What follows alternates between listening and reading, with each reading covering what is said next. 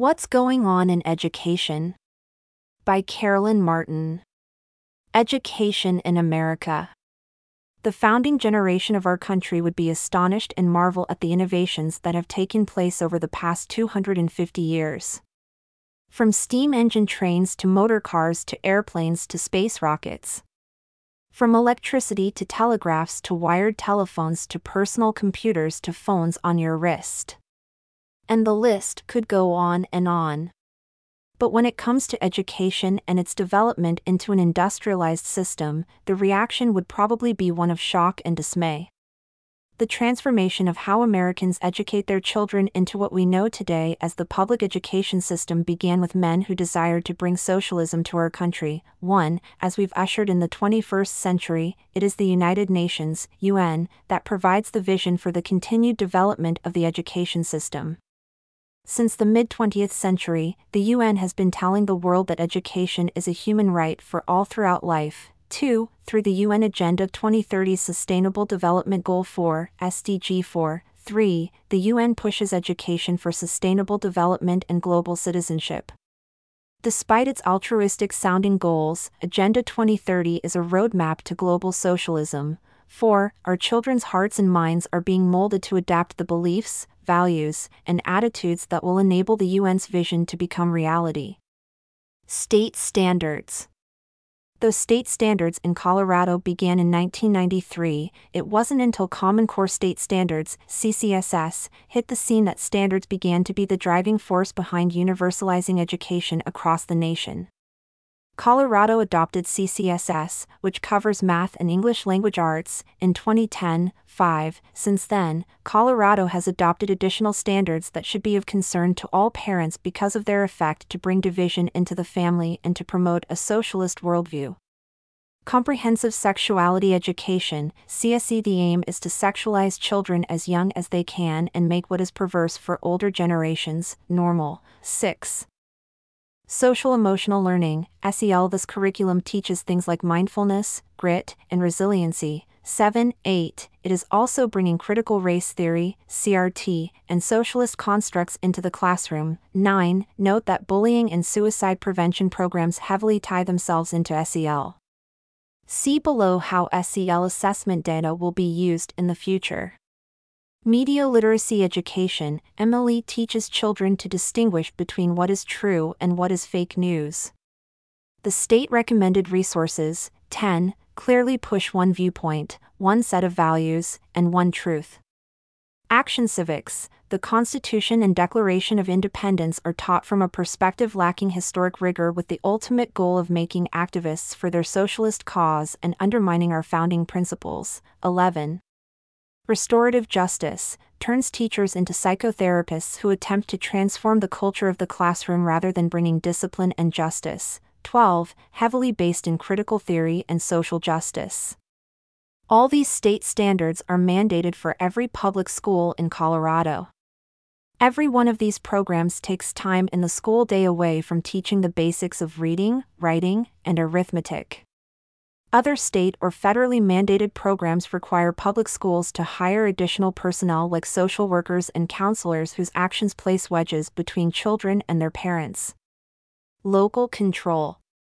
The Colorado Constitution states that school boards shall have control of instruction in the public schools of their respective districts.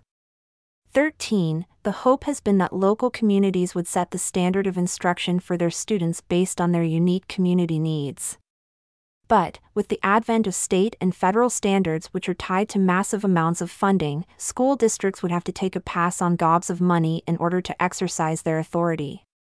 Currently, total state funding for school districts ranges from $8,489 to $19,536 per student, 14, depending on where you live.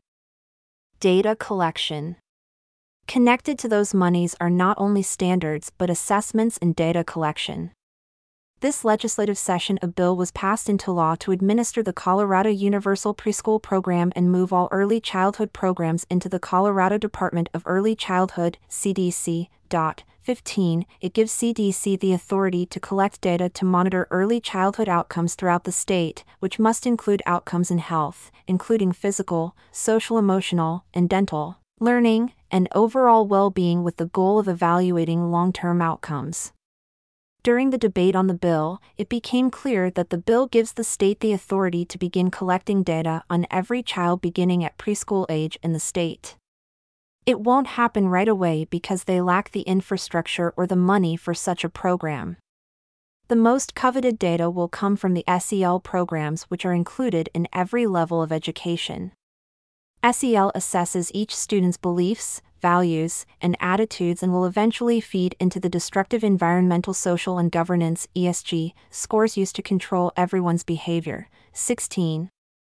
Government-funded school choice. Being able to direct your child's education is essential if indeed you believe, as our founders did, that the responsibility and the duty to educate children falls squarely on the shoulders of parents. However, advocates who are pushing for government funding to follow the students instead of funding the schools through school choice initiatives are ignoring the clear goals of those driving the education industrial complex. Their goal is to have the government fund all education through public schools and public-private partnerships, PPPs, whether it be with private nonprofit organizations or families themselves, thereby controlling all forms of education through government regulation. Currently, parents can choose to educate their children through public schools, private schools, or homeschools. Charter schools are essentially public schools. All the things that make charter schools different and attractive to parents depend on the benevolence of elected officials. State Board of Education members can grant waivers from standards, and legislators have passed laws to give more autonomy in how these schools operate. Private schools are not immune from government regulations. They get pulled into federal mandates when they accept federal grant money through the Every Student Succeeds Act, ESSA. 17. Homeschools can get pulled into government oversight when families choose to participate in part-time public school programs. School choice advocates would have parents believe government money will bring freedom. They conveniently ignore the fact that accepting government money always brings government control. What can parents do? Bring their children home to educate them. www.chec.org/start. Keep homeschooling free from government funds and control. Educate themselves and others about the dangers and influences in our American education system. chec.org/freedom. Work to regain local control of the education system, funding, laws, standards, regulations.